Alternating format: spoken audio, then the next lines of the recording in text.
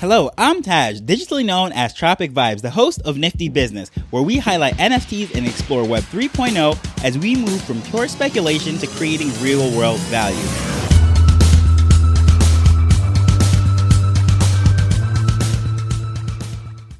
It has been a while since I've given a market update as far as what's going on as far as the data goes. I've been giving topical stories and covering different projects and interviewing people and sharing all sorts of great information. However, I am a data nerd myself and I like to look through all the different things. Most people like to talk about IC tools as a great place to look for what's minting and what sort of activity is going on especially Ethereum. That is where pretty much everyone goes for their data. But recently I've been exploring this website called flips.finance, and they have all sorts of data. So if you are a data nerd, love to search through numbers and all sorts of different things, you can organize what's going on by 24 hours, 7 days. You can check the volume traded, the number of holders, percentage changes, and all of those different things, the floor prices of projects, and just data galore. You can have charts and colors and all sorts of interesting things, but I've been having fun with it. And over the last 24 hours, what's trending right now as far as the amount of volume, what's being sold is the Dickelbutts S3s, or I guess the Season 3, the Waveverse, the Genesis Pass, the Outland Deeds, Mutant Ape Yacht Club, and Moonbirds round out the top 5. And surprisingly enough, Bored Ape Yacht Club all the way down at 9, which is pretty interesting to me because normally they're up top and they're pretty active and what have you. But what's going on right now as far as sales go, that is just the number of volume or the total volume of ETH sold or transacted. But we're talking about the number of transactions actually. And a lot of those are still the same. However, what cracks into the top 5 as far as volume goes is the potatoes or the potatoes, however you say that. There's a project that I have seen around, but honestly, I've never heard it saying in Spaces. Don't know anything about the project, believe it or not. I just know that it is 9,999 of them. And they are this pixelated potato plant growing. They have animated art and what have you. I don't know exactly anything about the project, so I'll give no feedback about that. But when you zoom out and you look at the 7-day chart, of course, the Bored Ape Yacht Club is all the way at number 1. And of the top 5 spots, Yuga Labs covers 3 of them. So that's the usual suspects. However, what is popping up here very interesting is I did an episode recently speaking about NFTs, which is NFTs that were produced by Tiffany & Co. And all 250 of those sold out. Those were minted at 30 ETH, which at the time when I did the math, it would have been $11 million generated by that. And again, I didn't say that was a cash grab or anything of that nature, because when you're talking about a multi-billion-dollar company such as Tiffany & Co., that is, just average sales. I mean, a $50,000 piece of jewelry is whatever. That is just a normal sale for Tiffany's. So that was the whole thing. You mint that, and then it gives you the right to turn your CryptoPunk into a real life pendant made by them. Now, the interesting thing with that is, just as I was suspected, is that some people bought that just to flip. Knowing that very well, Tiffany's is a high-end market and CryptoPunk holders are wealthy individuals.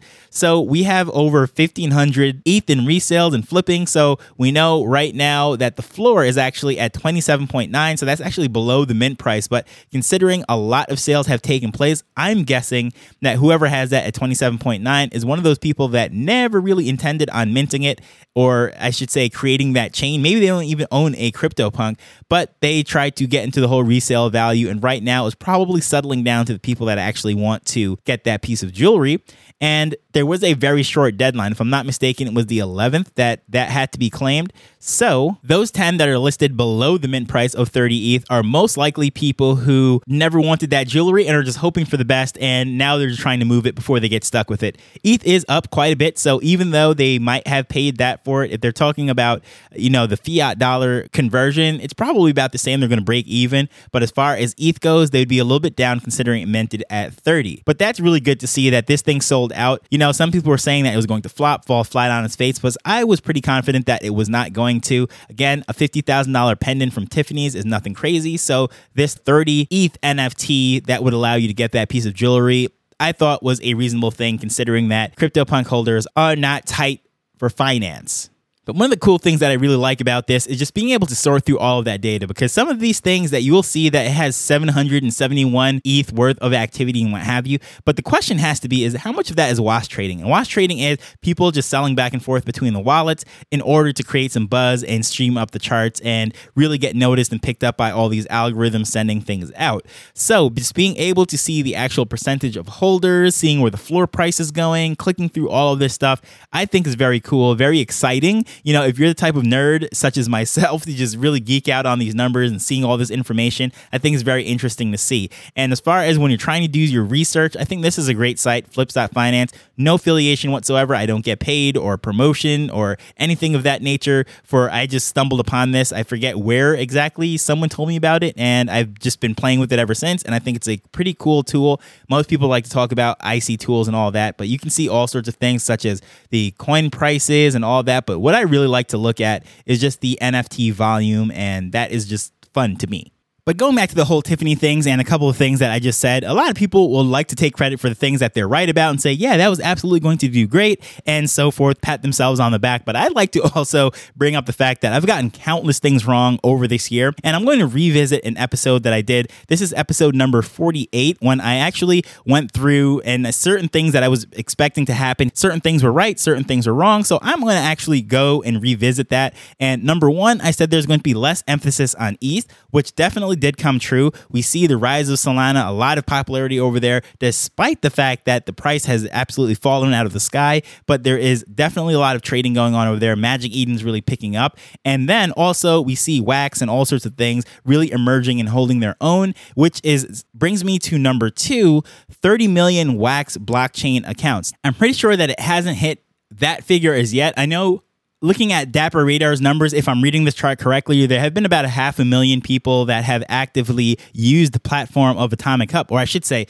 there have been 500,000 accounts that have used it during the last 30 days. But to say how much the total is, I'm not exactly sure, but I'm willing to guess that it is nowhere near that 30 million that I was expecting it to be, because this whole space has had a massive drop off. Not to mention that they discovered that a lot of people were having multiple Wax wallets in order to get free claims and giveaways and all those different things. So they really started to limit how many of those can be created, reducing the number of bots and so forth by charging a 5 WaxP wallet fee. And that definitely has slowed down growth, but not in the amount of people coming in. It has slowed down the amount of wallets being created. So I don't know where that total is right now. So number three, smaller drops of generative projects, which I don't know if I would say that is either right or wrong, because we're seeing both. We're seeing some small ones and we're seeing some larger ones, and they're just all over the place right now. There's no standard, no leveling off. Generally speaking, 10K projects really aren't selling out right now, but at the same time, everything is different. There is no one size fits all, but very few people expect 10K to sell out at this point. Number four, I can definitely say I was wrong. Coinbase will make a major splash in the NFT market. Now, when the Super Bowl was coming out and they basically broke the internet with that ad, the QR code bouncing around the screen like an old time Windows screensaver and all the buzz that created, we definitely thought that they won the Super Bowl and everything was going to go to the moon from here. Coinbase Marketplace, NFTs, here we go. And womp, womp, womp. That was not the case. So at this point, there's countless marketplaces coming on board and they're all surpassing Coinbase, expected to really be a threat to OpenSea, but it is nowhere near. It is an afterthought. And for the most part, there was no splash whatsoever. Number five, I said there would be the rise of the guru, and that definitely has come true. These NFT gurus and Web3 gurus are popping up. I've seen masterclasses as much as $30,000 and $50,000. This is absolutely crazy. But even people that have been mocking Web3, crypto, and NFT space and everything are now creating these courses and masterminds and workshops. And I'm like, okay, great. Here we go. Now they are teaching information on stuff that's basically being built. It's like having wet paint and trying to fit curtains and wall art at the same time. That is just not a good idea. It's not even set yet. It is not ready. So where these gurus come from charging $50,000 for that stuff, I don't know. But it's pretty funny too, even on a smaller scale. When I'm in Twitter spaces, I find it so funny when these quote unquote geniuses are arguing with people that are experts in their rightful field. I've been in spaces where someone wants to argue tax law with a CPA. That's absolutely ridiculous. I've been in a place where someone started to argue intellectual property rights with an IP lawyer.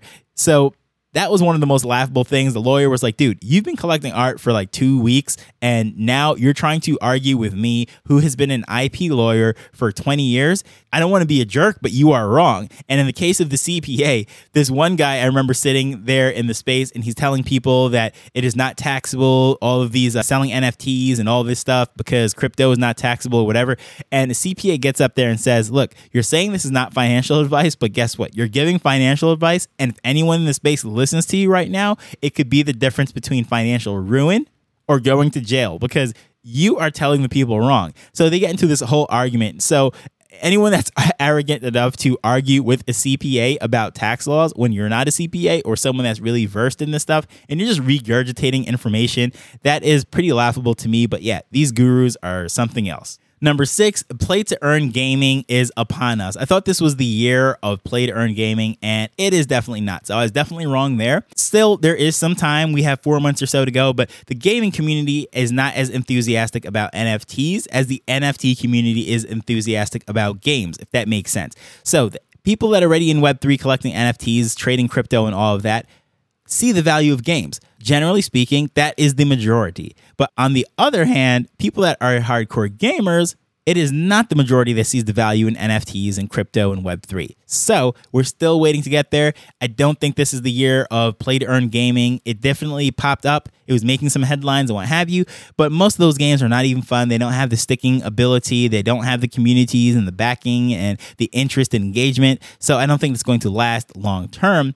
However, the pioneers are testing all this stuff out, so that way a real video game maker, a legacy project or a legacy company, if you will, a Blizzard, Activision, EA Sports, Microsoft, whoever it might be, comes into the space and actually capitalizes on all the mistakes that have been made by these small-time builders that are now exploring. Number 7, I said Microsoft, Google, and Meta would go to war. And those companies are not really on friendly terms as usual. However, they were playing nice for a period of time.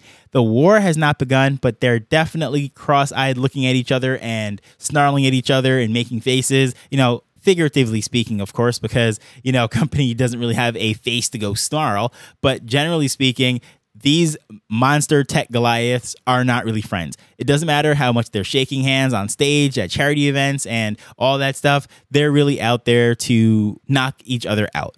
So hopefully that information, just breezing through some of the market updates, showing you some of the numbers, some of the top projects that are moving right now, and then going through all of that, showing you where I was right, where I was wrong. I actually get that segment from one of my favorite sports columnists or podcasters or radio guys, whatever you want to call him. I'm not even exactly sure these days, but Colin Cowherd, and he has this whole segment where I was right, where I was wrong, and plays this cool little sound effect and what have you. That's where I got the idea from it. And there's plenty of times I've been wrong. For example, it was easy to call that this is going to be a negative quarter as far as GDP, but it was not easy to see that they redefined what a recession was to basically not have us be into a recession because they threw all sorts of parameters in there. It was easy to say that, yes, inflation is about to go crazy. However, I don't think anyone saw that this recent pump and the stock market rallying up against all this announcement that was just recently made would affect this. So interesting times nonetheless. Hopefully you find this interesting. And if you're interested in more up-to-date news, on Thursdays, I release a newsletter. You can sign up for that for free at niftybusinessweek.com. Also, if you go to my Twitter page, you can just check out the banner up on the top, or I should say, once you start scrolling down, you'll see a huge subscribe button. Well, if you just click next to that, you can preview or see some of the past issues and read up and catch up to see if this is something that you're interested in. It's absolutely free to sign up for that. And of course, I figured out ways to have little rewards, airdrops, and tie in NFTs and everything with it. But I want to thank you for coming on this journey with me as we're learning and building Web3 together. Until next time, later. The Nifty Business Arrow is not investment advice. It provides insights and information within the space. As with anything, please do your own research before making a decision whether you're making an investment or a purchase.